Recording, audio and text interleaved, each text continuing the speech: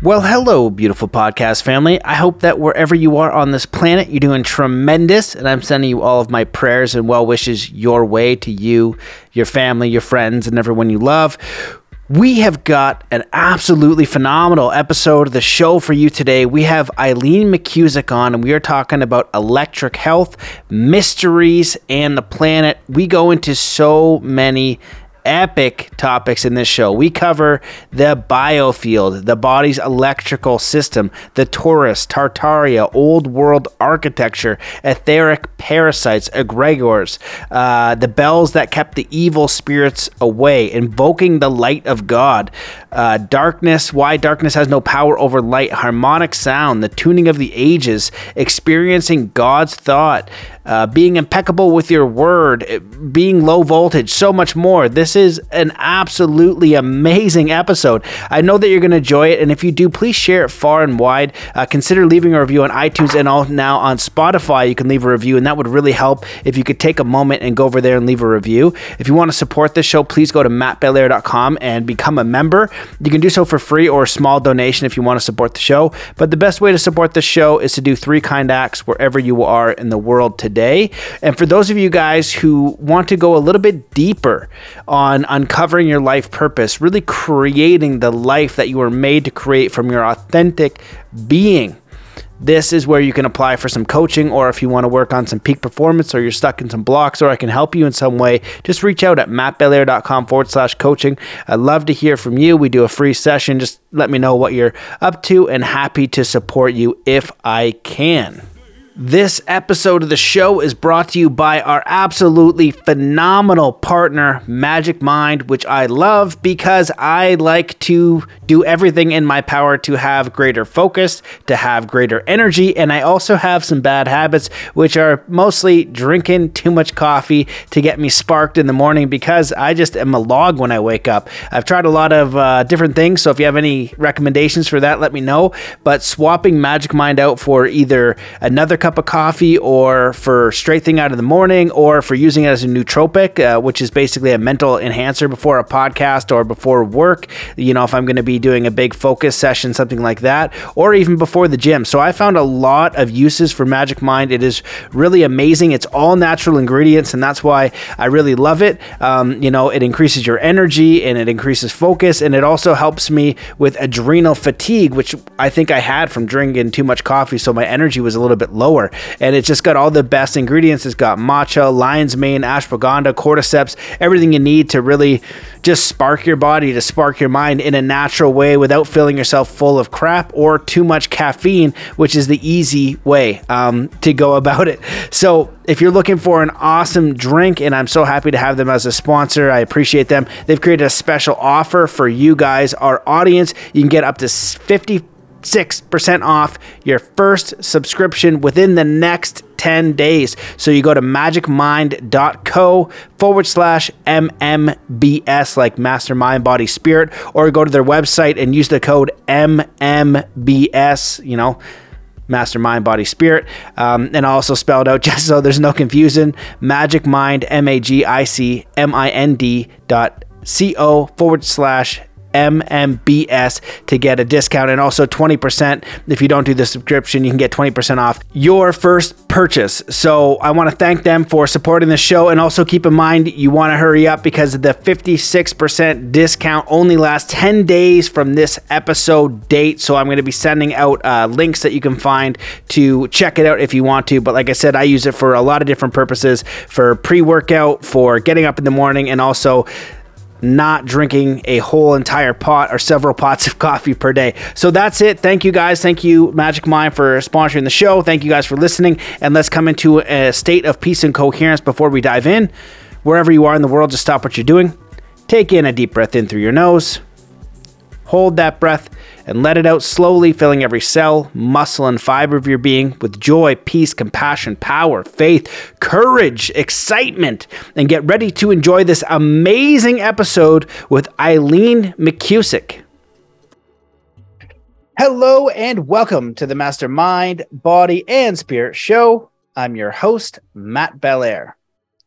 Today's guest is a pioneer in the fields of the human biofield, therapeutic sound, and electric health.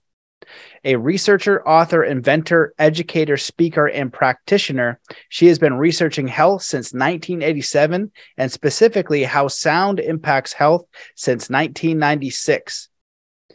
She is the originator of the sound therapy method biofield tuning, the founder of the Biofield Tuning Institute, and the author of the best-selling books, The Tuning the Human Biofield, Healing with Vibrational Sound Therapy, and Electric Body, Electric Health. She is also the inventor of the Sonic Slider, the creator of a line of tuning forks and accessories, and the CEO of Biosana, which provides sound therapy tools and training globally. Welcome to the show, Elaine McKusick. Hi, Matt. Thanks. Glad to be here. I'm so excited for us to dive in because we started right away talking about Tartaria. I'm so interested in electric health, electricity in general on the planet, because it has to do with absolutely everything, free energy, forgotten history. I think even God, with the patterns and the geometry and everything in between, and also can explain some mysteries. We only get a little bit of the sound spectrum. We only get a little bit of the light spectrum, but it really, when it boils down to it, it all comes back to electricity is what I found anyway. So I'd love for you to share a little bit of your history, your journey, and how you got to do what you're doing today. Well, I became interested in health and human potential when I was 18 and started reading books. I'm kind of a geek and like to read. And if anybody else, and usually people who watch podcasts with people like you are also curious humans who want to understand life better. I think that what we're taught in school and taught by the media is really just a sliver of truth and mostly falsehoods. And we experience a kind of restlessness inside us that goes, there's more. And I want to find out I want to hear the ring of truth through all of the falsehoods that I've been taught. Because if I believe everything I've been taught, I end up sick, depressed, miserable, and just not all that I can be. And I think many people have that experience. So I took a deep dive into health and human potential. And when you go into these rabbit holes, one avenue leads to another and to another. And in 1996, I'd gotten hip to the concept of vibrational medicine. And I was reading books on these color and sound and music in healing, which obviously resonated for me. And I got a catalog in the mail as I was sort of finishing up my little stack of books that I had. There weren't many to be found back then. Now there's way, way more. But in 96, there was not a lot of resources on the topic.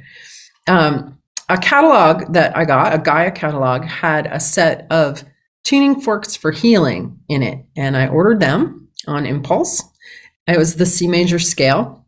And they came in this little tiny instruction book, and they said use C in the root chakra, D in the sacral center, E in the solar plexus, and so on, B in the crown. And at the time I was doing massage therapy part-time, and I asked my clients if they'd be willing to be guinea pigs. And so I just started experimenting, really not having any kind of clue what I was getting into. And really was so surprised by my experience with the tuning forks.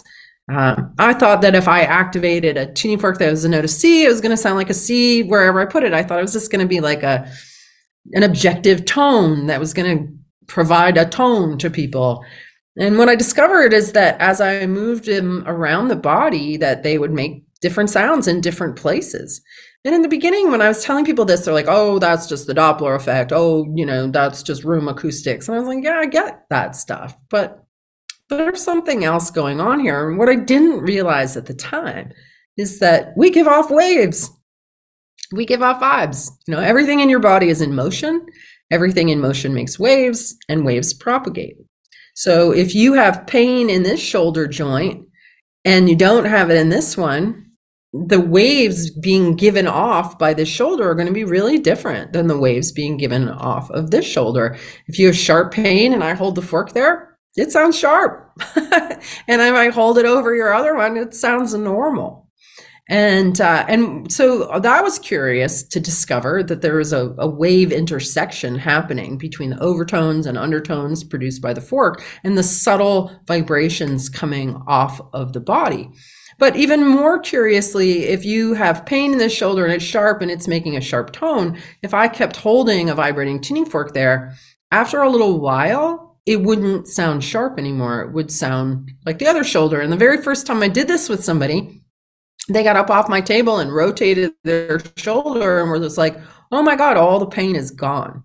And we were both so amazed. Now, neither one of us knew what was happening. There was no expectation. There was no placebo effect. We were just experimenting.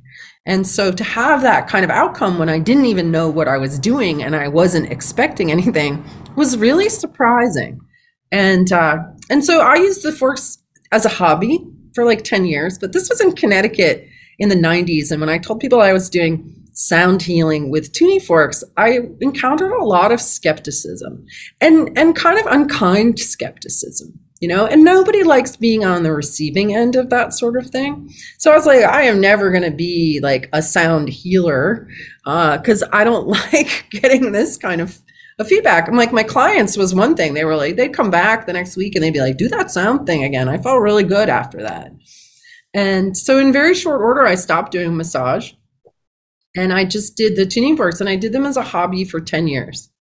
And, maybe one or two people a week, just out of curiosity more than anything. But I was very certain that this was not going to be my vocation, that I was not going to be the tuning fork lady. I just didn't, I don't see myself as a healer. I didn't want to be a healer. And so I was pursuing other things. But then in 2006, I had something happen in a session that really changed everything. And that was that I had discovered that as I passed the forks over people's bodies, that sometimes it would go really loud. Like sometimes it would go so soft that you could barely hear it. Sometimes it would sound like it was full of static. But sometimes it would get really loud. And I was like, okay, if it's loud, that means there's more energy there, right?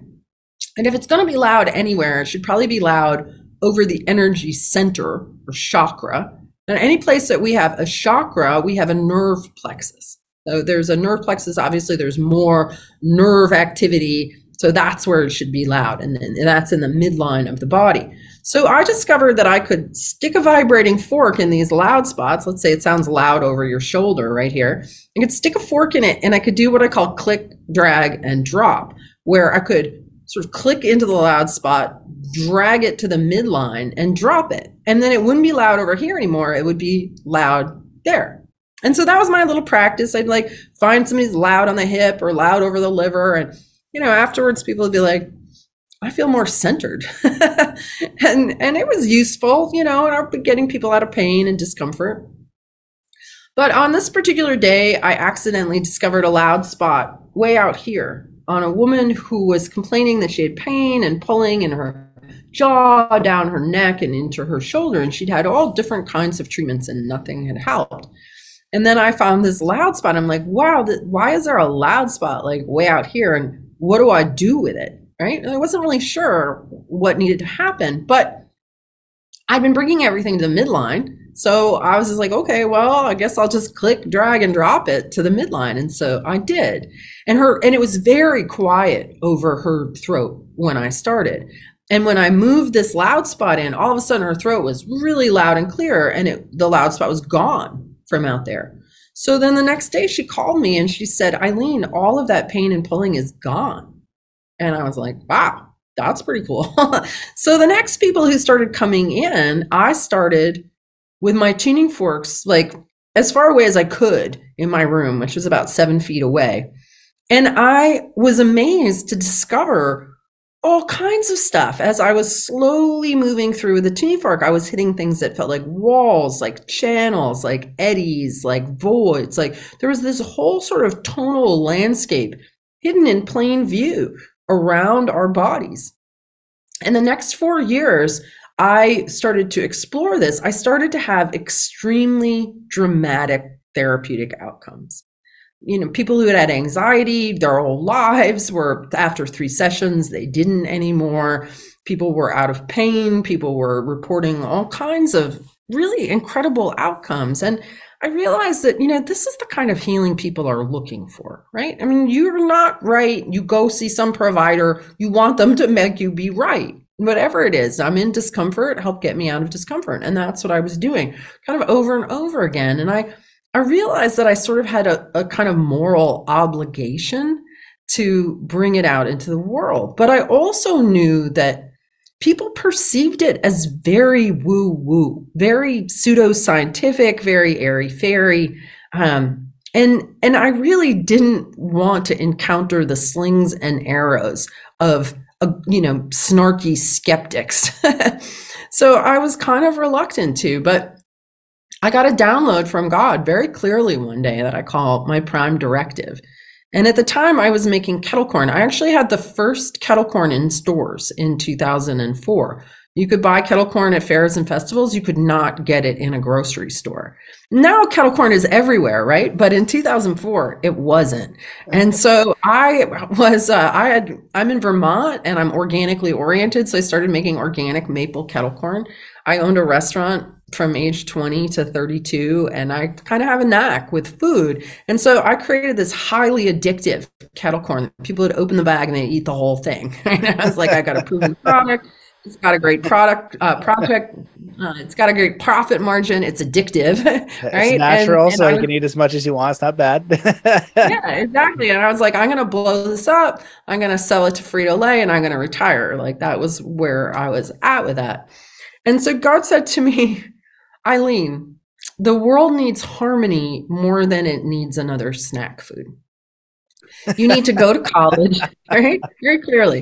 And it came in like certified mail, it's like very laid out. You need to go to college. You need to get degrees. You need to learn and teach about sound. You need to advance the science of this. You need to get into college textbooks, do studies. You need to awaken an army and cover the globe with this work. And I was like, oh, why me? Like, I don't really want to do this. But at the same time, I realized that I couldn't argue, with that directive. And so I sold my popcorn business like that. I enrolled. Just so happened that there was a Northern Vermont University literally 3 minutes down the dirt road that I lived on in the mountains of Vermont, had one of the only undergraduate programs in wellness and alternative medicine in the country. And I was able to enter into that. They also had a master's in education program. So I did my undergraduate, my master's in 5 years, and wrote a master's thesis called Exploring the Effects of Audible Sound on the Human Body and its Biofield. And biofield being the operative word there. Now, when I first started doing research for this, I was looking in things like PubMed and Medline for peer-reviewed research on the human energy field or the aura. I wasn't finding anything. And I was like, what am I doing trying to write an academic treatise on an esoteric topic? But then I came across the term biofield in a book by Gary Schwartz called The Energy Healing Experiments. And the term biofield was coined by a National Institute for Health panel in 1994 to provide a scientific term for the field of energy and information that surrounds and penetrates the human body. And once I found that, I was able to find enough papers out there for my literature review, and everything started to kind of click together. And I came to see that our bodies have an electrical system that we're not taught about. We've all been really indoctrinated into this chemical, mechanical perspective on life, on health, and on our bodies. And what is missing from our cosmology is plasma, the fourth state of matter, and ether, the fifth state of matter. These states of matter that are light, that are connective, because we've been indoctrinated into a world of darkness and separation. Even our cosmological story, Big Bang, This the idea that there are black holes that suck in light and dark energy and dark matter, and it's all dark and separate and depressing, quite frankly. And so learning about the fact that the body has an electrical system, that it has current running through it. Anything that has electrical current running through it has a magnetic field around it. And the human body is no different. So people get all their knickers in a bunch about, oh, what's the energy in energy medicine? It's electricity. It's so simple. I don't know how we've been Jedi mind tricked all of these decades into not seeing that and not understanding that. Because, it's sort of like a not seeing the forest for the trees kind of thing, where like most people get that their heart beats electric, so certainly get their brain waves are electric. And then, your blood carries a charge, and that your bones are piezoelectric crystals that make electricity when they're compressed by like bouncing on a trampoline or dancing or whatever. Running gives you energy. It's because your bones are making juice. Like it's electric juice. Oxygen, the oxygen molecule has 4 free electrons. And when we breathe in oxygen, we're breathing in light. That's why your blood that's oxygen rich gets bright red, because it has light in it. And it's that light that's getting dropped off at your cells. That is the current. You can go for weeks without food, days without liquids. You can only go a few minutes without breath, because breathing in this plasma air, this free energy that's all around us, it's that electric juice that powers our inner light. And this whole separation of science and spirituality, like, oh, if you have any perception of inner light, well, then that's religious, that's spiritual. But no, it's biological. You have biological light. You have light in your bones, you have light in your fascia, you have light in your brain. You are illuminated when you are alive. When you're alive, your light is on. When you're dead, your light goes out. Right? The body's still there. What's missing? The electrical system, the electrical current, the electrical charge. That's what's missing. And so this whole idea that we have a toroidal electric system, right? So the toroid is like a sphere with a spiral channel down the middle. Anything that has electric current is going to form this. Even a bar magnet with a north and south pole, if you put a piece of paper on it and you sprinkle iron filings, it's going to form the torus of that electrical thing, right? So that is what the sound is working with. I'm working with the body's electrical system, essentially getting the noise and resistance out of the signal. That's the primary thing that I'm doing with sound. That's amazing. I love the background. I could listen to you talk all day. So there's so many different ways we could go with this. We talked a little bit at the beginning about Tartaria, and we can go down that rabbit hole. But I just want to kind of address, like, when I was in the Shaolin Temple, they knew this too. That's why they do acupuncture. They said, well, any disease is disharmony with the electric body, essentially. And they believe in the ether, right? The Tao, like everything, this energy that connects everything. It's the kind of the idea of like fish being in water and not knowing water exists, right? Well, it's connecting everything. Well, we have that here too. And the other thing that I want to bring up was the church windows as well. Like when you look at cymatics, the visual representation of sound, why are there certain frequencies that they make these perfect harmonic patterns? And you take those patterns and they match these church windows perfectly. So it does seem like sound and vibration and electricity all have a place here. And it does seem like this knowledge is either being repressed or forgotten about or deliberately deleted, because when you're in a natural harmonic state, you're in a very powerful state. You're also connected with all things. And when you're connected with all things, you can't be controlled. You can't be manipulated. And you have a direct connection with God, the source giving you direction, and so you can't be manipulated or controlled, which is an issue for people who want to do that to you. So I don't know where we go with this. You want to respond to that? And then maybe I'll ask you like 1,000 questions, or, how do we use it? How does a person use it? What are some of the benefits of it? What are I could go everywhere with this. So I know there's a lot to cover. I mean, it really is. It's a very broad, far-reaching topic, and it absolutely ties into Tartaria. So I first kind of fell down that rabbit hole in 2018 and found it incredibly intriguing. But then in the last couple years, I've just gone more deeply into it. I just became obsessed with old world architecture. Like, wait, hold on one sec. God. Did you have a fan just turn on? Yes. Let me change my background setting so that everyone will hear that. I was like, wait, hold on. I didn't know if it's me or you. So if it can stop, then you're good. Okay. Perfect. Much better. Is that better? Okay. I just put my sound on medium, my blocking. Perfect. Otherwise I will freeze to death. I don't want that. So if it's freezing to death or the sound, then the audience can deal with the sound. Okay. Sorry. Continue. Okay. So I was like, why am I so obsessed with Tartaria and these videos? Like, I just can't get enough of them. And I think a lot of people have that experience, right? And you're like, oh my God, there's a whole hidden history here, and I just want to know everything I can about it. With the tuning forks, what we're doing is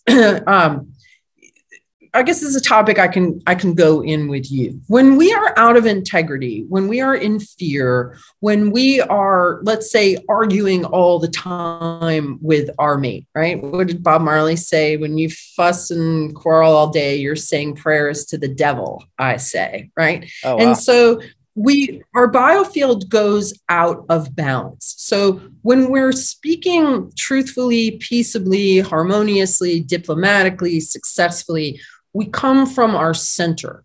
When we're off and in a place of imbalance and we're speaking and not being heard and we're fighting and yelling, our energy comes out sideways, okay?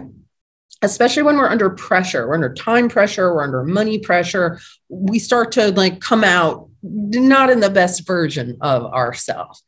And so these imbalances in our field create food for parasites, for etheric parasites, also physical parasites. If our body isn't in balance, we may have an overgrowth of any kind of yeast, fungus, parasites, that sort of thing. But these are very much a consequence of the state of our energy field or our mind, right? I would say your biofield is your mind. It's your conscious mind. It's your subconscious mind. It's where all your memories are. It's where all your ancestral inheritances are present there. And so we attract etheric parasites that they're plasma beings. They're not solid like we are, but they feed on our energetic imbalances. And so what happens is they also will goad us into particular behaviors or engagements that will make us continue to create food for them. All right. And when they become really extreme, this is where suicidal ideation comes from, not from you, but from the parasites that are attracted to you. Now, are they evil or bad or wrong? No, because nature will break down and recycle unviable organisms. The antelope that gets caught by the lion or anything that is dying or getting low will start to attract mold and all of the things in life that break down unviable organisms. If your organism is full of light, is full of God, you are in integrity, you are vital, you don't attract these things from nature that are designed to break you down, right? So many humans at this point are riddled with parasites. They feed on different areas, our guilt-driven overdoing, any place where we go out of balance and we're running energy off our bodies and in our fields in an out of balance way becomes, another word for this is loosh, right? That the Wetiko, the mind virus, that these parasites feed on this. When we are riddled with local parasites, we're more inclined to tolerate larger parasites like the CIA, like the WHO, like the CDC, like the IRS, any of these sort of governmental things that feed on us, that suck the light and life out of us, right? There are many of us who are here who want to be in truth and be in health and be in integrity and realize our potential as human beings.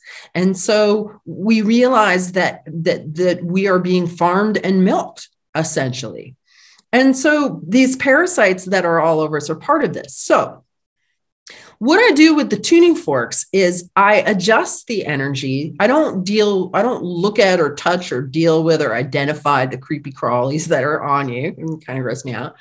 I just take the imbalance in your field and straighten you out. I remove the food source that whatever this is feeding on you. And I help you to become aware of your worthiness of being filled with light and being filled with God, and help train you to stay in integrity, to stay in vitality and viability, so that you no longer attract these parasites.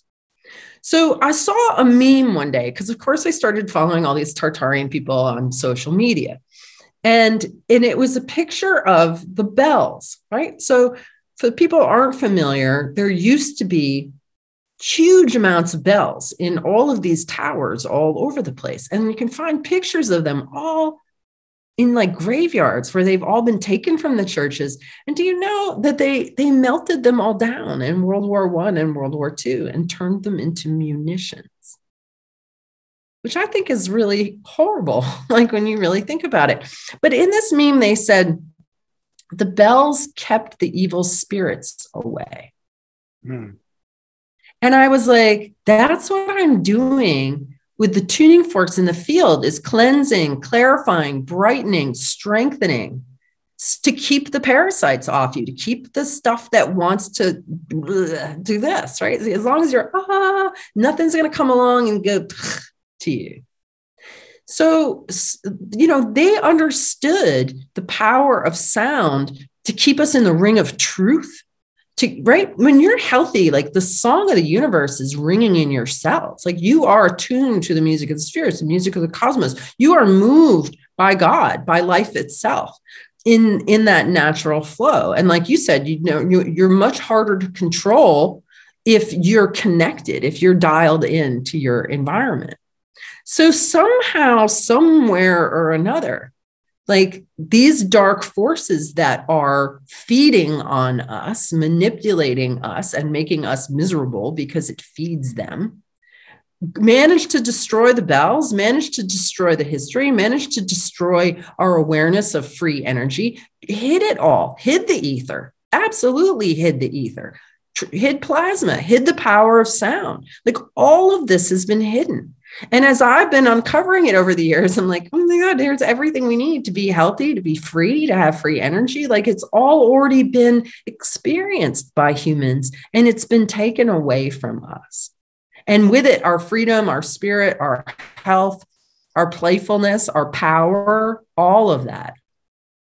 And I think now there's a whole bunch of us being like, we got to get this back. We better figure this out and get it back, right? That's what I'm doing.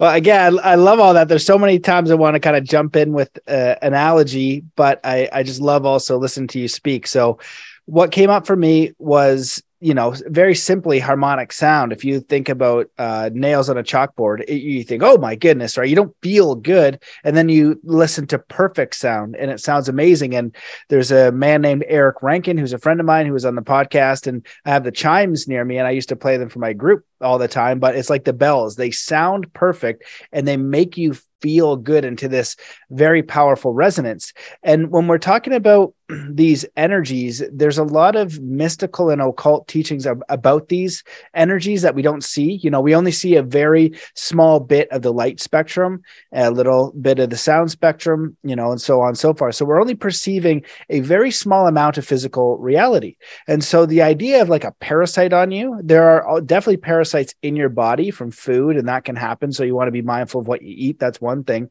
But these spiritual ones are kind of frightening. And on one hand, I've kind of seen going through the, let's say, festival and out there people, which I am and I was, and maybe I've kind of balanced it out a little bit more. You think like, oh, you get like this scary devil kind of guy coming to get you, and he's eating your energy, and it makes you feel like a victim. Like, oh shit, I can't see this thing. It's eating me, and there's nothing I could do about it. And so the question I want to ask is like, where where did you come across these, like the idea of these energies? Because it comes across a few things. I'm just curious where you saw it and why you believe it. Like they talk about the jinn, and I've had a few people on my podcast just talk about these energies or these spirits. Talks a little bit about it in the Bible, I think, where the one where Jesus sends them to the pigs, and then the pigs go crazy and they go off the cliff. So the idea is, where did you kind of hear that reference, and is it something that you can deal with? Because what I don't want people to think is like, oh, it's this big scary thing, right? When the lights go off and you think about demons or things, you think about the most evil, terrible thing ever, and then it makes you feel powerless. And we want to move into like the God power, and that's what I've seen. Nothing really trumps that connection, like you and your connection with the Creator. Nothing, no small thing trumps that power. And so how do we move into that? Yeah. Well, the way that I first discovered them was by discovering them with the tuning fork. So a tuning fork as a simple acoustic instrument produces technically an infinite number of overtones and undertones. And so it is resonating in those levels of reality that we don't perceive in ordinary reality. So because these subtle sounds are present, they illuminate and sort of bring to awareness these plasma-based creatures, that are just like part of reality. Like you said, we only perceive such a tiny spectrum of reality. There's all kinds of things that exist outside our perception. An ant has a very different perception than a human being of reality. It's a much smaller kind of bandwidth of perception. So I started noticing that I'd see people's guides, which was something like the first time I ever saw like a guide. I was working with this woman who was also a healer. And all of a sudden I saw at her head this big Native American fellow in a loincloth and a feather, like one feather. And I was like, oh my God. I was like, I see an Indian with you. And she's like, oh yeah, the great big fella. He came back with me from Arizona. I was like, oh my God. All right. So I got like correlation between what I was seeing and her own experience of it. And I remember just being like, wow, I can't believe I can see that. But then I started seeing things that looked like leeches, or and they had little teeth like this, and they like kind of like latch on. And they'd be anywhere from like a few inches long to like, some of them could get pretty big, right? And there were other things too that like maybe were a little more humanoid. And at first it really kind of freaked me out. And I was like, I don't want to deal with this stuff, and people's like dead relatives were coming to me too. And I'd be like, wow, your dad who just died is here. And he's saying to you, what the heck are you doing now? She's like, that's exactly the sort of thing my dad would say if he saw me getting tuning fork healing. So that just kind of blew my mind, because I'm very skeptical, Matt. I'm such a skeptic. It used to drive my family crazy. Like, my mom would be like, can't tell that child anything. She's got to figure it out for herself, because I just question everything, right? So I'm skeptical about this perception, but then I just kind of keep seeing it over and over again. So what I realized was that all I needed to do was shift the field so that the place and like seal up the attachment point and be like, okay, well, you keep fighting with your husband and, all of this arguing and yelling, like you've got this whole bleh going on here. Like, let's just start to train your body to not come out over there. It's like you've got this stray dog that keeps showing up and like, stop putting out food. Like, that's the solution. Like, you make the dog or the cat, the thing you don't want that's coming for food, stop putting the bowl out. Right. And so I discovered that I could really get these things off of people by adjusting their field. I got to the point where I didn't even like see them anymore. I was just like, oh yeah, there's something there, but let's just adjust your field and it'll go away. Nothing that doesn't have a body can be stronger than those of us that have bodies. So any fear we have, whether it's a jinn or a demon or this or that, exactly what you said, like your connection to source, to God, the more you just fill yourself with light and you command those things away and you have faith and belief in your own power and your own inner illumination. White magic, if you will, just invoking the light of God is all that we need. That's all that we need. And that's our job is to become whole, to become healed, to become embodied, to become empowered. And then your ability to command these things becomes much greater. And honestly, like most people just have garden variety stuff on them, like leeches. Very, very few people end up with jinn or with demons or things like that. Like that's an extreme that doesn't happen to most people. But even, and there's a reason why this has been in the domain of religion and church and casting it out in the name of Jesus Christ, because it works. Because we're able to do that. But we don't even need to believe in Jesus Christ. Or sometimes the word God is tricky for people. I think that I grew up in a non-religious home and I was educated in an atheist, mainstream education. And then I kind of fell into the New Age thing, right? And in a New Age religion, you're not allowed to say the word God. Like you say source or universe, right? But you don't say God. And it's only in the last couple of years that I've been like, you know what? Saying God feels way better in my body than saying source or universe, right? Do you feel how that's like universe versus God? Like this is a very embodied, empowering word. And there's been a whole lot of corruption around, well, what does that even mean? Well, it means the light of the world, like everything. It is the light, the love, the coherence, the integrity, the oneness of being. Like it's source or universe. This is the same thing, but God is a much more satisfying word to say. So when we are filled with the light of God, when we are saying yes to life, when we realize that we are worthy of taking care of ourselves so that we are a vital organism, right? If you're here, choose to be here and choose to be as vital as you possibly can be. You're worthy and you can do it. And the more that you invest in that, the healthier you're going to be all around. And these things they can't stick to you. They just don't stick because you're a viable, vital organism. As long as you're viable and vital and you keep feeding your own vitality, nature will not come in with forces that break you down. Wow, that was incredible. Again, there's so many different ways I want to go. I just reminded of a few Bible quotes around this, and I was trying to find one specifically, and this came from the Law Summit. I really started to dive into the Bible. It's one of the books that, because I was raised Christian and learned about religions, a lot of it kind of put me off, but then coming full circle and doing a lot of the research, a lot of it's coming back to that exact book, which I've only read in bits and pieces throughout my life and it never really gave much credence to. And now that I'm reading it with these different eyes, I'm like, holy, this is really powerful book. And so one of them is like, I've given you dominion over the land, air, and water law, which is fascinating. But when I was trying to find that, I found another one that here it says, behold, I have given you the authority to tread on serpents and scorpions and over all the power of the enemy, and nothing shall hurt you. And so it's interesting when we're looking at this from a spiritual lens. And that's what I think the Bible going deeper in. And even if you look at any religions or any spiritual teachings, it's materialism versus spiritual, right? The seen versus the unseen, and understanding that. And so also what you said about God, I found that interesting too, going into the New Agey community. And I remember seeing some stuff around that saying like the New Age is kind of deceptive and all that. Now I can kind of see a lot of the deceptions that, it's just kind of leads you astray from something that might work better, right? It's a part of the learning curve and it's a part of the growth process. But yeah, source and universe and, the idea of like the Big Bang and all the kind of stuff like that, maybe it is, but I saw something the other day where it says science wants one miracle. I think Terence McKenna said that. They're just looking for one miracle. Then we'll explain all this kind of other stuff. But what's that? Where does that energy come from?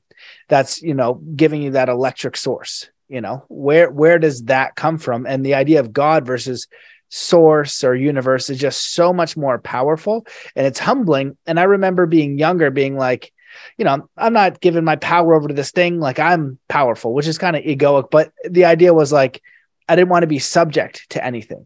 I didn't want to be like lesser than. But then as I've gotten older, I realize how wonderful that is like, I want to be a part of creation. I am a part of God's creation. I'm created by that, and that energy is with me, and we're working together. Like, my love for my daughter, and the same thing, the creator to me, and to experience this realm, which apparently, if you look at a lot of these books, was given to us as stewards, right? And so you look at somebody who is high quality character, they're strong, they're kind, they're compassionate, they have good livelihood, they're people you want to be around, they're the people you call when you need some help with something, you know what I mean? They have patience, all these beautiful things. That to me is like a child or a person of God, where they're a steward of all things. They're not going around being the opposite of how can I go take stuff? How do I, whatever I do doesn't matter. And that goes into materialism and atheism. And I saw another little clip the other day where this person goes around and says this example where if someone's going to offer you $1 million and this woman comes up to you and she wants you to kill her husband, you put a droplet in there and they'll pay you $1 million. You'll never get caught, right? He's not a very good guy, but he'll just kill him. Everybody says yes, yes, yes, and they're all going to take this money. And I'm like, holy, that's a lot of people saying yes.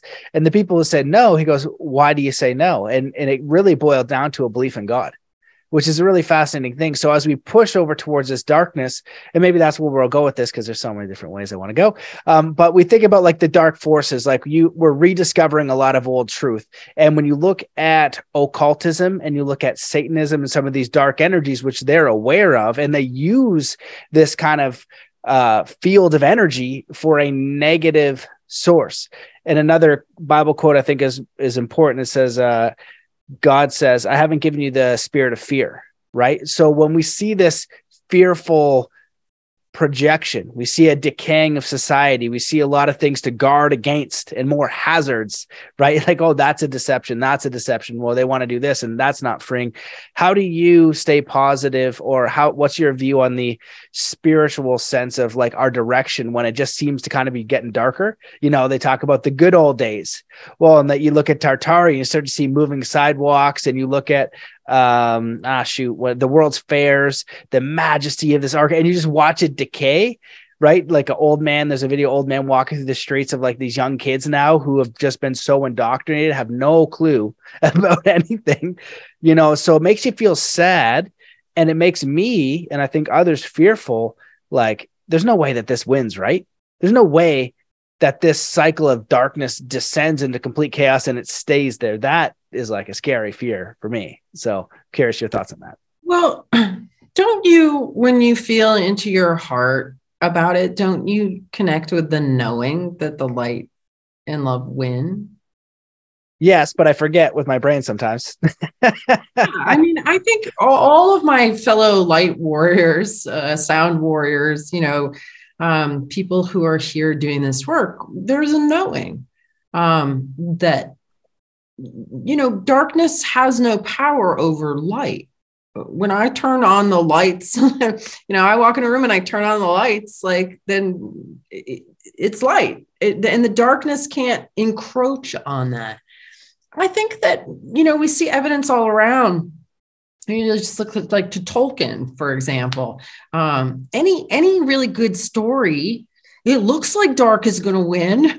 It really does. And then especially you get to a moment where you're like, shit, we're hosed. and then what happens? Then the miracle happens. Then the armies of light converge. Then the victory happens. So I think that in a lot of ways, like, life is for entertainment purposes, because if I don't have a body and I'm just hanging out with God in the light, well, I bet you that gets boring after a while, quite frankly. It's like, oh yeah, everything is like groovy, but I'm kind of bored. So I want to go have an adventure. I'm going to go pop down to earth and see what story's unfolding there right now.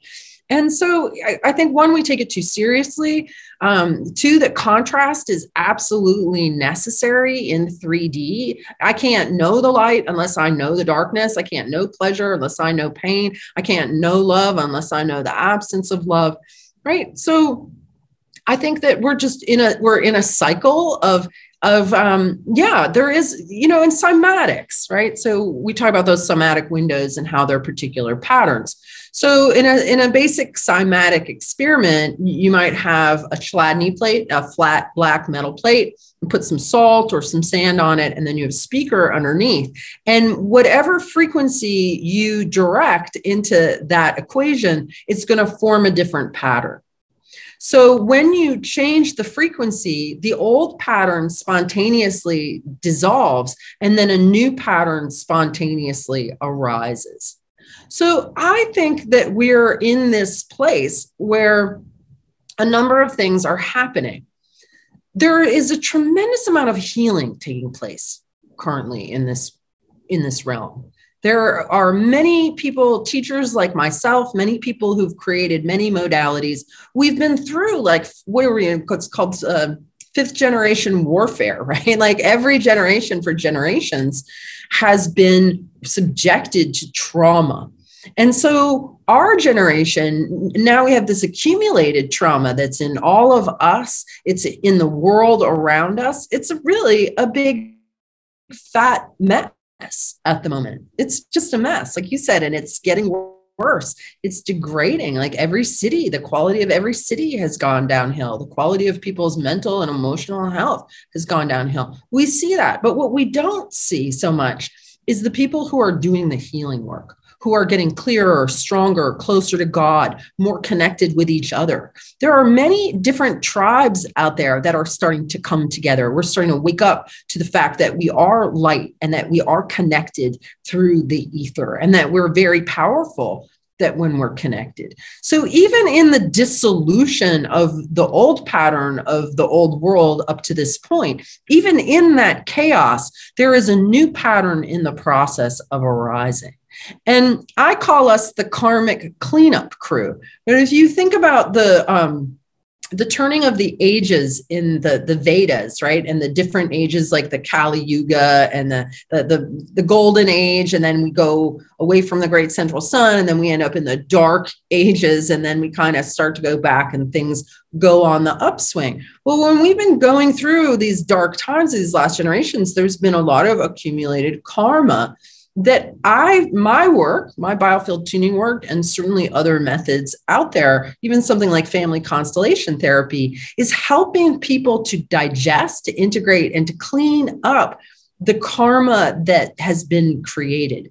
So even though we don't see it, people are getting more whole, healthier, more filled with God, more light than at any time. Like certainly my parents' generation, they didn't do, I'm like, did anybody's parents do the work, this work of healing? No, my parents, it was like 5 o'clock was drinking time.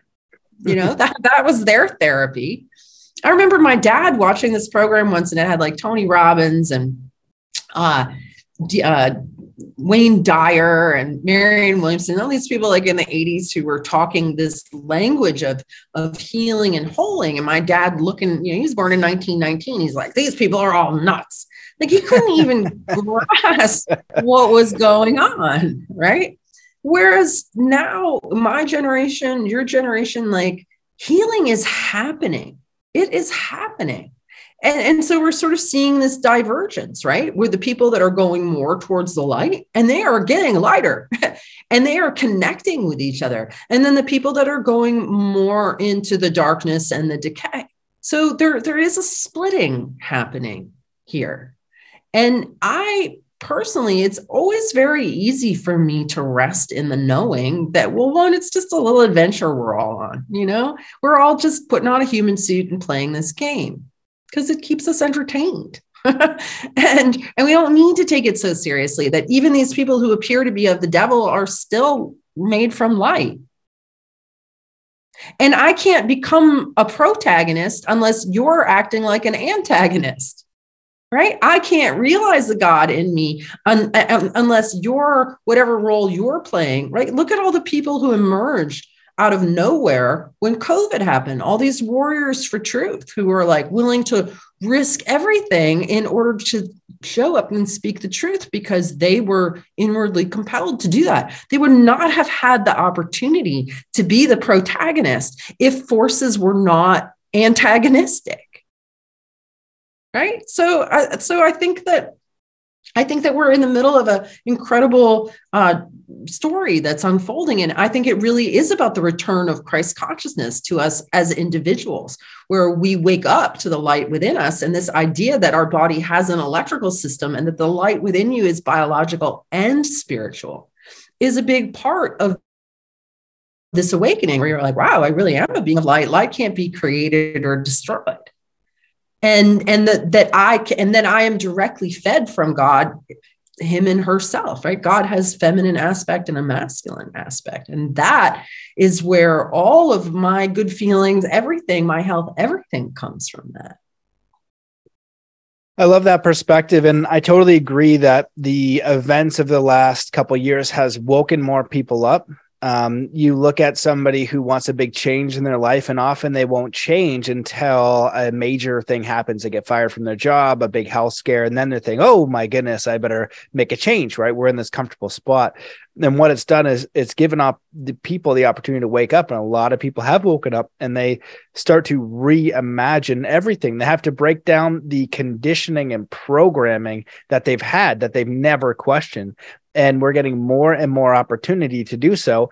And the people who are not willing to look at that just yet, they're continuing down this darker path of just ignorance. You know, they're not looking at another thing that's really knocking on the door for them to say, hey, it could be like, you know, just take health as a really simple example, right? You're eating really bad, you're gaining weight, now you got a heart problem, you know, you're starting to feel lethargic, you know, and then all of a sudden you get a little tiny heart attack. And it's like, yo, I'm knocking at the door, bud. You need to start changing your diet, exercising, you know, not stressing yourself out. Well, we've got this whole spiritual aspect of ourselves, of what it means to be alive and who we are and what we came here to do and who we came here to be and how we came to experience this world. And you have to reimagine everything. How do you make your living? What's most important to you? What kind of people do you want to be around? What things do you want to learn? And how do you want to develop your connection with God? And I feel like that's one of the main things here, is that when we're broken down to nothing, often that's when people will go to God. And I've given this question to people recently, and I say, if you're driving your car and all of a sudden, you know, you're going across and you hit some ice and you're about to fling off a bridge, right? So boom, you've hit the barrier of the bridge, you're flying off, and it's like 200 feet down to water and bricks, and you are basically toast.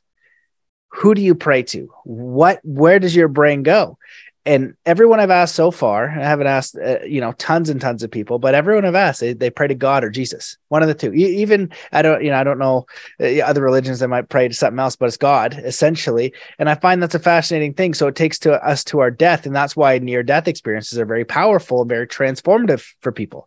And so the one thing that this has done is really pushed people toward God and this understanding that there is a spiritual connection here. And that's a very beautiful thing. And the question I want to ask, if you want to comment on that, I'd love to hear it. But the question I was curious about, and for me, I'm trying to refine, is, peace for me. And what I'd like most is a direct, strong connection with God and to do God's work here on the planet. And that's something I've journaled a lot about, and I've focused a lot in my life, is like, God, what will you have me do? And have this balance of service with also joy and living and growth and all the challenges of being alive. And to me, if you have a strong relationship with God, you can endure anything. I can't think of anything more beautiful, more profound, more important than having a relationship, a connection, a knowing with that divine force, that divine energy. And I'm curious, in your work, how would you recommend people, if they're hearing you and they want to heal from all these mental, emotional traumas that we have, right? Not being good enough, imposter syndrome, not confusion, victimhood. How can we use this technology for that? And then how do we use it for connecting and having a direct and powerful relationship with God? Well, what gets in the way of us having that relationship is noise in our signal. Because we're antennas. And it is through our own electromagnetic antenna that we tune in to God. And so if you've had a lot of trauma response, a lot of ancestral trauma, if you've had accidents, injuries, you've got a lot of noise in your signal. If you suffered mental, physical, emotional, sexual abuse, which most of us have to some degree or another, it's very hard to know what, to really know that you're connected to God, because you have other voices in your head, because you have self-doubt, because you have uncertainty, right? You've got signal jammers. We're all really loaded up with signal jammers. And so what my work does is it helps get the noise out of the signal. We're essentially self-tuning instruments. And so all I do with the tuning fork is move it through your field until I hit a place where there's noise and resistance. And that's a place where you're just jammed up inside. I just stay there, reflect that back to the body, and the body uses that reflection to basically tune itself, to relax the tension and to move back into a state of flow. So the more clear our own signal becomes, it's the much easier it is to attune to the God channel and know. Right? That our knowing comes in. I talk about how in my first book, I talk about this idea called the mail slot, MAIL slot. Now, I had this mail slot in the back of my head, right at my atlas, and how when I was discovering in the biofield, the way that I mapped the biofield is that I would hit a distortion and a little note would drop in my mail slot, like a little Post-it note. And it would say something like, sadness, age 13. And so I would say to the person I was working with, I'm like, did something really sad happen when you were 13? And they were like, oh yeah, this is my grandmother died and I love her so much and we never talked about it and I still get sad thinking about her. Right? And so what I found was that these notes that came in my mail slot were all trustworthy and they all had correlation. And it was through this process that I mapped the biofield. I was at a conference in 2014, and this woman named Tiffany Barsotti, who's a good friend of mine now, but I didn't know her then. And she had this slide up, and it was about the Alta Major, which is a minor chakra, which is right there at the Atlas, which is also known as the mouth of God or the word of God. And I was like, that's my mail slot. So that just for some people, just having this idea that there's like a little, place right there where that information can come in. And there's different ways. So I see God as the masculine and feminine. So the masculine is more electric. It's more thoughts, like God, the masculine God speaks to me in words. Whereas the feminine aspect of God is more magnetic. It's more coming up from the earth. That moves me in my body. So I might get messages one way or the other. The movement in my body doesn't necessarily come with words. It's feelings. It's like I get invited to be a speaker at this particular event, and my body goes, yes. God doesn't necessarily drop in and go, you need to go to this one, right? But then there are other things like what I told you about my prime directive that needed words with it. That was Father God giving me language and very clear instructions. And then Mother God moving me in that direction. So I think sometimes it can be helpful to understand that these messages can come in through our thoughts or through our feelings. And that the more we're able to really discern that signal from the noise, that we're going to be able to be in that. And I also find as a speaker and a teacher, that it's really important for me to keep my vibe as clean as I can, right? And this sort of dawned on me a few years ago. I'm like, wow, I can only think God's thoughts. I can only feel God's feelings. That's the aim, right? To get to that place of such purity where the ego firewall, the insecurities, the pain body is not what I'm experiencing or what I'm sharing, but rather I become a clear channel as much as I possibly can of the truth of the light and the love of God. So I think everybody can get there, but some of us need help getting the noise out of the signal. And this work that we do with Tuning Forks really helps to do that.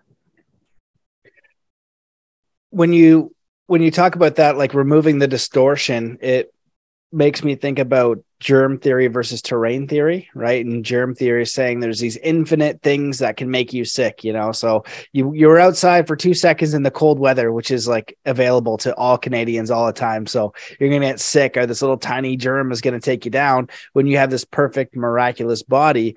Where terrain theory says if the body is being fed as it should, and it's in its natural state, and you're not harming it, you're not doing a lot of toxins, you're not doing all the stuff that disrupts it, you should be able to heal yourself. So if you've gotten so bad to have a cancer or something like that, well, what caused that? And you really look at your lifestyle, you look at your trauma, you look at your diet, you look at your exercise, and you bring the body into harmony the best way you can with strong knowledge, with a person who knows what foods you should be eating that are going to be powerful. And this actually reminds me again of Dr. Henry Morse, who was on my podcast a long time ago, and he's really well known for helping people with tumors and all these different things, very serious illnesses, heal, right? Cancers and stuff. I go, okay, well, I asked him, if someone's just going to die immediately, they're about to die in 1 second, what do you do? And he goes, 40 days of grapes, which are very alkaline. Right. And he goes, that will, reset the body and, help them, the body do what it needs to do to kind of get rid of these parasites. So getting rid of the distortions. And I think a lot of times when we're trying to healing, we're adding on, we're trying to add all these things where we need to flip it and think, what do we need to let go of? What habits are we not, that no longer serve us, and thinking it from a different angle. And so when an individual, let's say they want to participate in something like this, do they need a practitioner? Is there something that they can do on their own to kind of get themselves into a harmonic state? So one of the things that I do is I have those perfect chimes over there, that beautiful sound, and I have essential oils. And so I don't always remember to do this, but recently, because I want to be in this state, and I love when you shared the idea of like thinking God's thoughts, what would God be thinking? How can I act in that power? Because what I've been realizing every day is that, God didn't give us a spirit of fear, but also shame, guilt, all these different things. We can choose these higher level thoughts and these ways of being in each and every moment. We got to remember that. So, using that perfect sound, and then something that smells harmonic, right? So if you smell, a garbage dump, and then you have pots and pans ringing, it's going to be very disruptive to your signal. You're not going to be receiving any kind of information. So what can we do to put ourselves in a harmonic state? So question is, how do we do this? Do we need a practitioner? And what are the applications? Like, how far can this go for us? Healing traumas to experiencing our highest peak performance, connected, integrated way of being.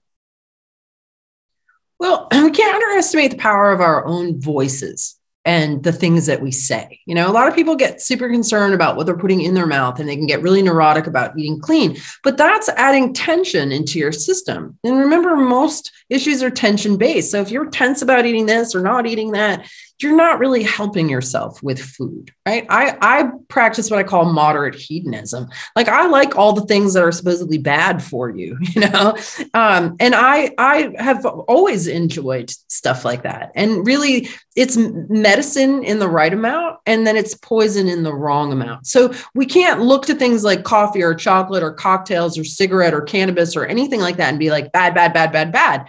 Because all of it is good in the right amounts, in the right time, in the right way, right? So relaxing and not being like, I have to eat 100% clean, or making all these tense rules for yourself, right?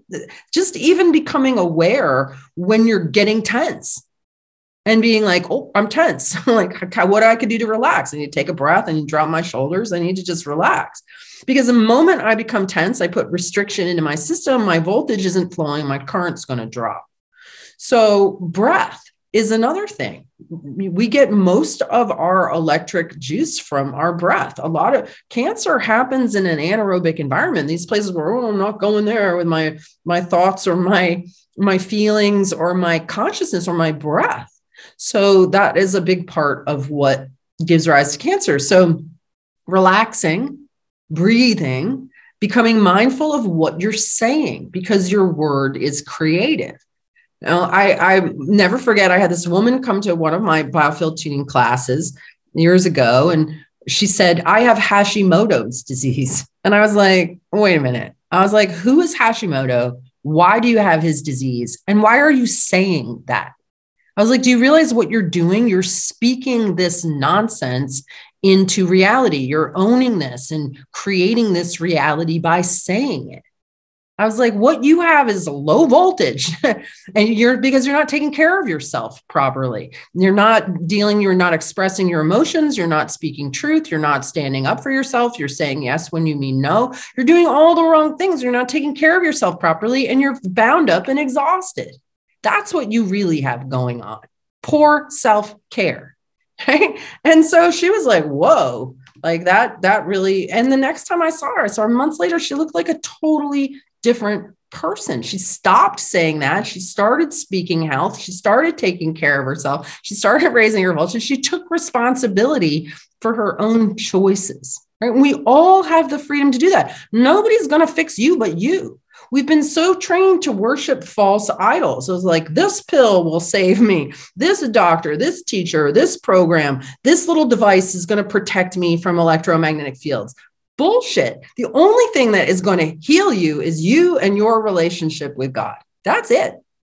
Anything else is a false idol. And it is by our word that we create our life. So what are you saying and how can you speak yourself into health, into prosperity? There's always a little gap, but if you keep speaking there's this great quote that people always like to hear, allegedly attributed to Jesus, but channeled by a fellow by the name of Charles Capp, who wrote a book called The Tongue, A Creative Force. And the quote goes, "I have told my people they can have what they say, but my people keep saying what they have." I'll say it again. "I have told my people they can have what they say, but my people keep saying what they have." Our word is creative. Pay attention to what you're saying. Don't let blah, blah, blah, blah, come out because that's going to be your life. Words, power, and sound. You don't even need tools. Tuning forks are helpful. Chimes are helpful. Bells are useful. Crystal bowls are useful. But ultimately, your own voice is the most powerful thing that you have. And there's a reason why we do mantra and chanting and toning and singing, because all of it gets electric current moving through your body, right? In the beginning was the word. I mean, this is the whole creation itself. We are sub-creators with our own word, right? So all that said, right? But then also, like, I've created a number of audio recordings. One of them is I have a handful of free ones, and one of them is 144 strand activation. That's at my website, biofieldtuningstore.com. And many people claim that if they start to lose touch with God and they listen to that recording, it plugs them back in again. So there's one free resource. And then there's a handful of others. And then I have dozens and dozens and dozens of other recordings that are really pretty affordable for people to listen to that help get the noise out of the signal. You can just buy a tuning fork, a 528 hertz tuning fork, and just meditate with it.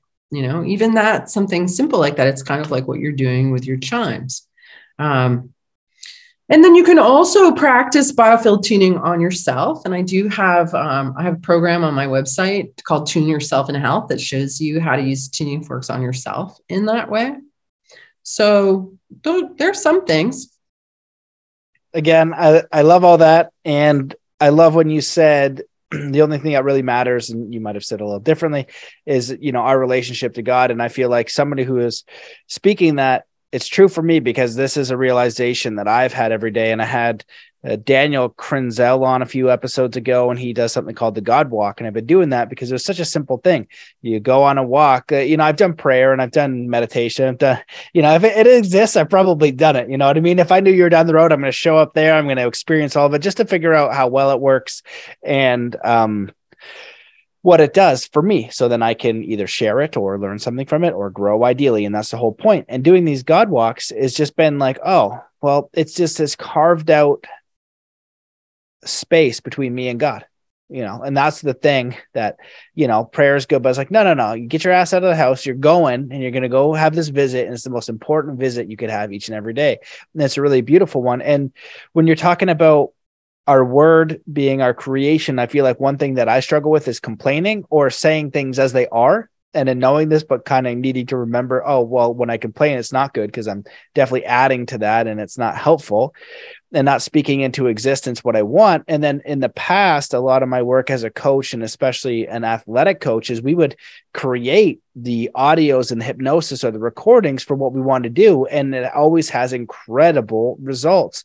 So the question that I've been kind of curious about lately is that when we're, let's say, using affirmations or using something like hypnosis or praying for what we want, how do we make sure that we're praying and receiving it through the power of God and not ourselves? And that's been my little inkling of revisiting this again. Is like, oh, I'm not, it's all things are powerful through God, I as the vessel. So I'm just curious if you have a distinction on that, or it's like, I am the all powerful, I law of attraction this, and here comes the money. And I have, a story from my book of someone who manifested a lot of money, but this guy was a clear channel. He'd spent 100 days in meditation before it came out, and he was never coming out until he had a direct relationship with God, essentially, long story short. And so he's like, it just so happened to be 100 days, is meditating all day, every day, became a clear channel. And he goes, I wanted to test it. So I asked for money, and he goes, I had money. It wasn't because I wanted more or whatever. It was something physical and tangible that I could see would change. And so it was measurable, right? It was an easy measurable thing. So it had been successful so quick. And I believe, and this is, I'll go into it because I think it makes sense. My thought of why this worked was because I asked him after he did this, what changed? And he goes, when I walk, I walk. When I drive, I drive. When I eat. So we ask God for what we want, right? And we drop that into like an open pond that just spreads out for eternity. And that pond goes in as the request. God, may I have this beautiful home for this? Okay, great. Boom. Goes in. Immediately, you start dropping down thousands of other thoughts. They estimate 70 to 90,000 thoughts a day. So that's like rain distorting your signal immediately. Then most people anyway, you go, oh, I'll never get that. Boom. So you got a 100-pound boulder of a resonant signal of a request. And then you got all these distorted thoughts of random crap you're thinking about. Most of them probably fear and anxiety and old trauma, past, future, whatever. Then you got the negative one. So it just distorts the crap out of the signal. How was God supposed to respond to that? Because he is not getting a clear message of the request. So when he said it worked, it made so much sense to me. And this is what clicked in my brain. He just went, boop, dropped it. His brain didn't go, because he just spent 100 days in meditation, was never coming out.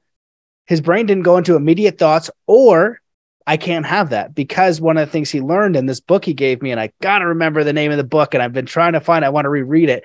It's a story about this guy who dies, and he goes through 6 or 7 angels. And if somebody knows this good, please email me directly. I'm trying to find it. It's Matt at Zen Athlete. He goes through, and these 7 angels, he has to go through this death process, right? At the end of the book, he comes back to life, right? And basically the idea was, you're worthy. So he goes, and he had this life and, the family and all the struggles that we all have. Right. And he just goes, and because he wasn't near where he was, he had to go get a hotel room, and he just got a nice one. It was just such a simple thing. It was like, it's okay to have, just go get the nice one. You're provided for. It's like my daughter. I'm going to provide for her. I love her unconditionally. That's what we have. Now, if she chooses in her teenage years to go do some crazy stuff, and I can't support her, and she wants to go through and do all this struggle and not allow me to help, it's like us not allowing, the help of God. And so could you reply to my rant, please? Yeah, there's a lot there.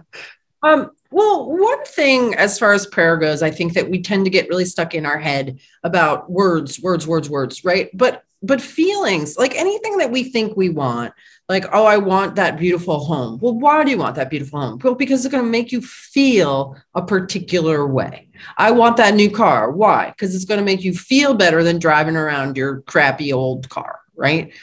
The fact of the matter is that you can generate those feelings without the stuff.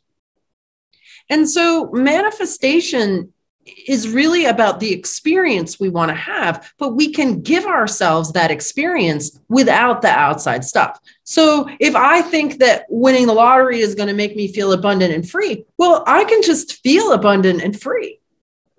And the more that I feel abundant and free, then that's going to continue to be my experience. I used to be very trapped in debt and poverty consciousness. I had a terrible relationship with money. I was terrified of it. It was like a hot potato. Anytime I got it, I had to get rid of it. I had all these thoughts and beliefs that it was bad, that it was unspiritual, that it was, money was not my friend at all.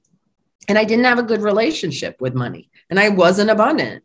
And then anytime I had to like, well, my crappy old car I needed a repair, and it was just exactly however extra I happened to have in my bank account at that moment, right? And I'd write a check and I'd be like, and then slowly it started to dawn on me that abundance is a feeling, and it is a feeling of freedom. It's a feeling of freedom. And as soon as I started to open up to that feeling of freedom and started to feel more abundant, and I didn't get all like pulley-inny when I had to shell out money, then my life started to change and became more abundant because I was living the experience of abundance. And then my life arranged itself in that way. If we want anything, it's usually because it's going to make us feel a certain way. Well, you've got the power with your amazing human mind to make yourself feel that way. There was another time back when I was very poor for a long time. My husband was hit by a drunk driver, and we went into a hole that took 11 years to dig out of. And there were a lot of hard lessons in that. But I read something, and sometimes when you have a crappy old car, you don't keep it clean, you don't care if there's stuff in it, you don't respect it like you would if you had a Bugatti all of a sudden, And so I read that you need to like treat the car that you got like the car that you want. And as soon as I started doing that, and it was really only a few weeks, I amazingly like got an opportunity to get a better new car. Same with if you don't like your job, we'll start being the person that you want to be and doing the work that you want to do, like in the job that you're in. Start making yourself feel the way you want to feel. And then that's going to change. All we really have is our own inner experience. And we all have the power. And that's a big part of what Joe Dispenza teaches. Now, is it easy? No. Does it take practice? Yes. But you get better and better and better at it. And the more clear you become, and the more that you do what you say you're going to. So if I say, Matt, I'm going to meet you at 5, I'm here at 5. Right? If I say anything, if I say, yeah, I'm going to do that. The more that I do what I say I'm going to do, the more power my word has. So it's really important that we listen to our conscience, right? Our conscience is the urge of nature to keep us healthy, to keep us in right relationship with nature, with the cosmos.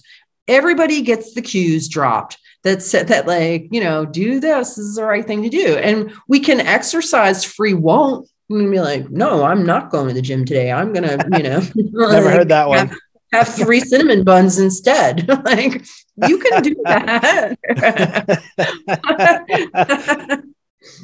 But the more that we honor God's word, the more God honors our word. We enter into a relationship where we're speaking truth to each other.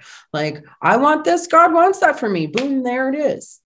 Right. So it's not as hard as people think that it is. As your friend noticed, he was very calm. He was very present. The more present you are, the clearer and calmer you are, the more gravity your word has, the more the words, power, and sound that emit from you work with the plasma and the ether to bring things into creation. And we become incredible manifestors. Although instead of manifesting abundance, I like the phrase materializing plenty.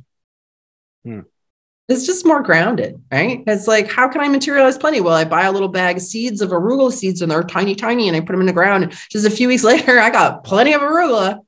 I just materialized it because the world is abundant, right?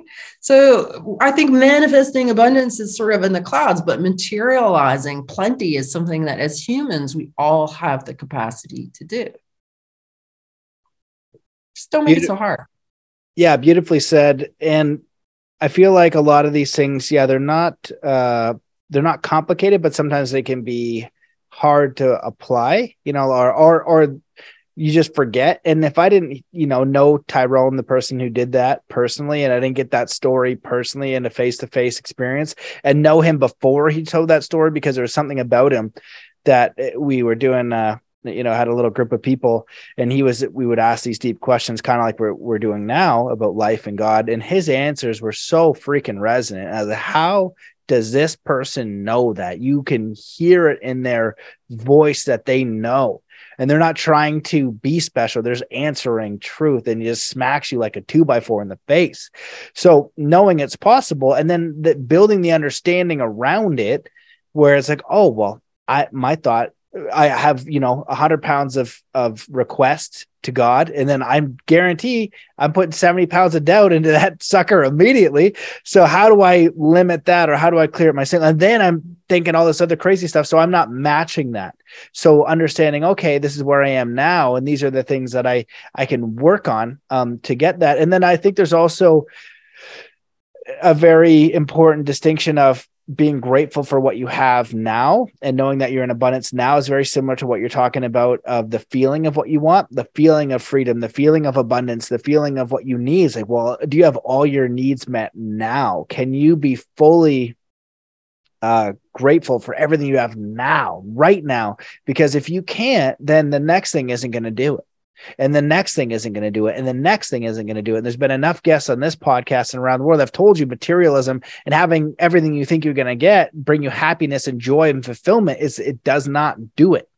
That doesn't do it either. So they can be spiritually bankrupt having the materialism. And as you're struggling, maybe trying to get more security or safety or abundance or a safety net or the big, more squirrel nuts, so you're going to make it over the winter.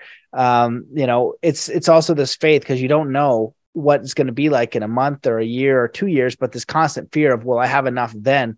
Well, somebody was reminding me of, again, another Bible verse was like, give us this day our daily bread, not tomorrow's and not yesterday's. And I was actually reading How to Win Friends and Influence People. He wrote another book, Dale Carnegie, How to Stop Worrying. And so I've been reading that, because How to Win Friends and Influence People is a phenomenal book. And so he says it in this one, he's like, day tight compartments, right? Because that's where anxiety and stress, they come from, thinking of the future. Depression is usually thinking about the past. Neither of those things are in the day. So powerfully living in the moment and in the day, connected to God, asking for what you need. Is like, wow, I'm indoors. I have all this beautiful day. Thank you. And I'd like to grow into this. So any comments on that? Yeah. I mean, no, that's exactly it. Gratitude, appreciation, the moment. I mean, that's what really the whole aim of sound healing is, to bring you into a relaxed, aware, present state in this moment, where you're not tripping out about the future or not bumming out about the past, or, you're just here. And in this moment, usually everything is okay. I know for myself, what trips me out more than anything is I start thinking about the future and I spin out. It's very uncomfortable. So I'm just like, forget about it. Just going to stay in this now and really want whatever it is that God wants for me. I mean, I don't even really have like stuff I want at this point. I'm just like, I have all my needs are met. And and as far as prayer or connection, like, when I wake up in the morning, like first thing I wake up in the morning, and especially because I travel a lot, I always like tune in. I'm like, how easy it is to tune into and connect to God here, because there's certain places in the world where it's a lot easier than others, quite frankly. Right. So I'm always like waking up and always checking in with God. I'm like, I'm here. Good morning. And when I go to bed at night, it's always with checking in with this connection and gratitude. I mean, I'm way more gratitude to God than ask. There's very, very little that I ask for. But I spend a lot of time being grateful for what I have, say thank you 10,000 times a day.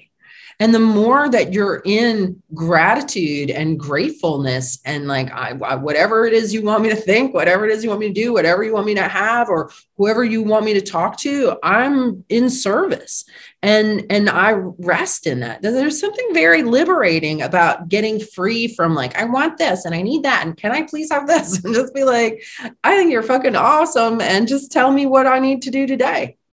And I'm in service. And that's an incredibly liberating place to get to, where you don't have needs or wants or demands or questions that you put out and then don't know if like that's a lot of noise in the signal. If you live and breathe and love God, your needs are met, because you see in any given moment, like, oh, here's the bread, here's what I need. Our resources are become at hand to us in any given moment for us to and we wouldn't be sitting here. We've both been in pickles where we're like, well, I don't know how I'm going to get through this.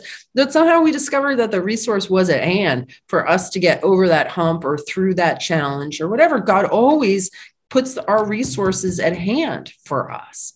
And the more that we see that and we know that and we believe that, the quicker we find, the faster we move through the game. Absolutely. I love that. And I feel like that's a very powerful place for people to get to if they can, is complete service to God or creation. And it's one of my main prayers for a long time. Just show me what you want to do and be useful. And then I think there's the balance, at least in my life, of like, I do want to do certain things, like go snowboarding and get better. I strive to grow in certain things. And it's different than I was when I was a young man. I'm starting to get a little bit older now. But that idea of wanting to be of service and to be guided. And you said another thing that I think is important, where you said, show me what you want me to do today, not tomorrow. That's all we can do is that day say, you know what, I am available today. Because maybe being available today means talking to someone you know on the phone and hearing them out, or, being kind to somebody in the store, or whatever the case is. You don't know what that is. You're just saying, I'm here, I'm ready to show up. I don't know what that is, but I'm here. And I think that's very powerful, because you're not like, what can I get? Oh, I'll do your work once I have $40 million in the bank and I have everything sorted out forever. Then, you know what I mean? On Sundays at 10 to 2, I'll go to the soup kitchen.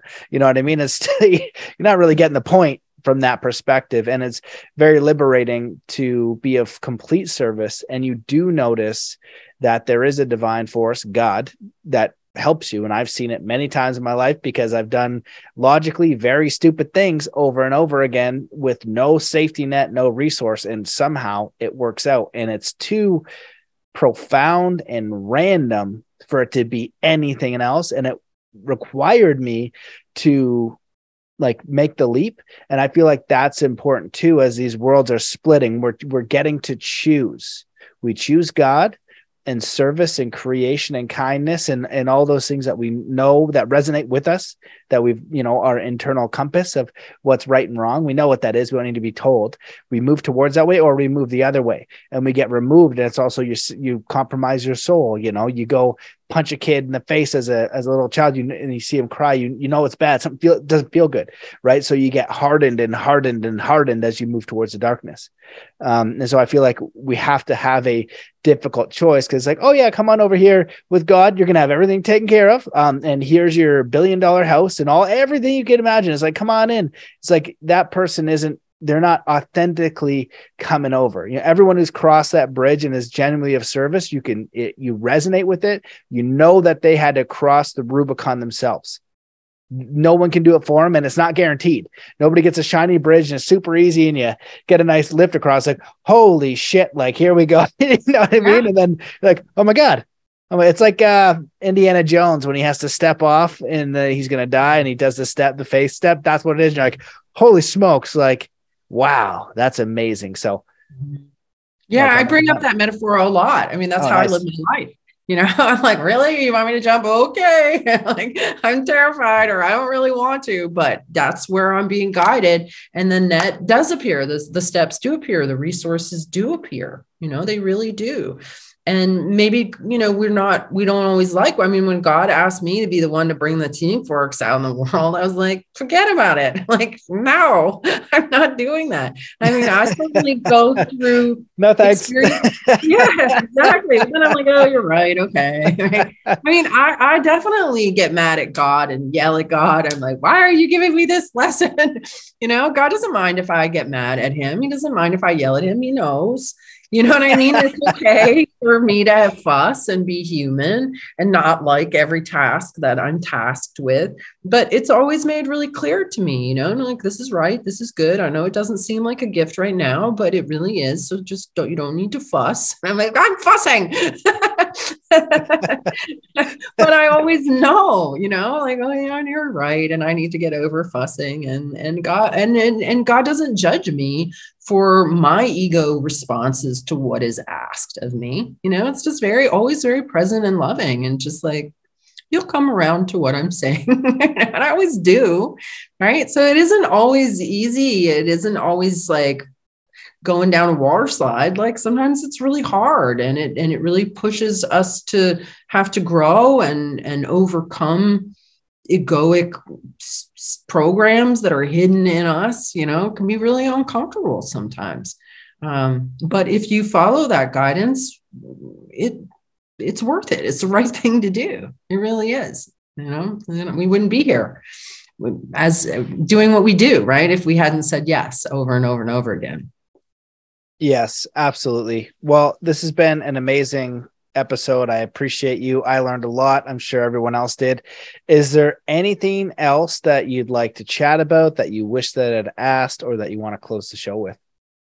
Well, I'll just close the show with some resources, right? So I've got a couple books. I've got Tuning the Human Biofield, which is my first book. I've got Electric Body, Electric Health, and they're both on Amazon and Audible. I've got a YouTube channel, and I've actually, God asked me the week before Christmas to please start showing up on Sundays and doing free talks and tunings. And I was like, absolutely not. My Sundays are precious. I'm never regular or predictable. I live very spontaneously. I was like, no, I'm absolutely not doing that. But then, of course, I started thinking about it. Like, okay. And then it turned out that the very first one I did was Christmas Day. I was like, oh, that, I was like, well, I already agreed to this. So it's Christmas Day and New Year's Day. And so last week I did episode 9. So every Sunday I show up at 10 a.m. Eastern and I talk about a topic. My first topic was, what is God? And I talked about my definition of God and why I use the word God, like what I was talking to you about earlier. And I was like, and I'm going to use the word God. So if you're a new age person and you're offended by this, you need to understand what I mean when I say this and why I'm using this word.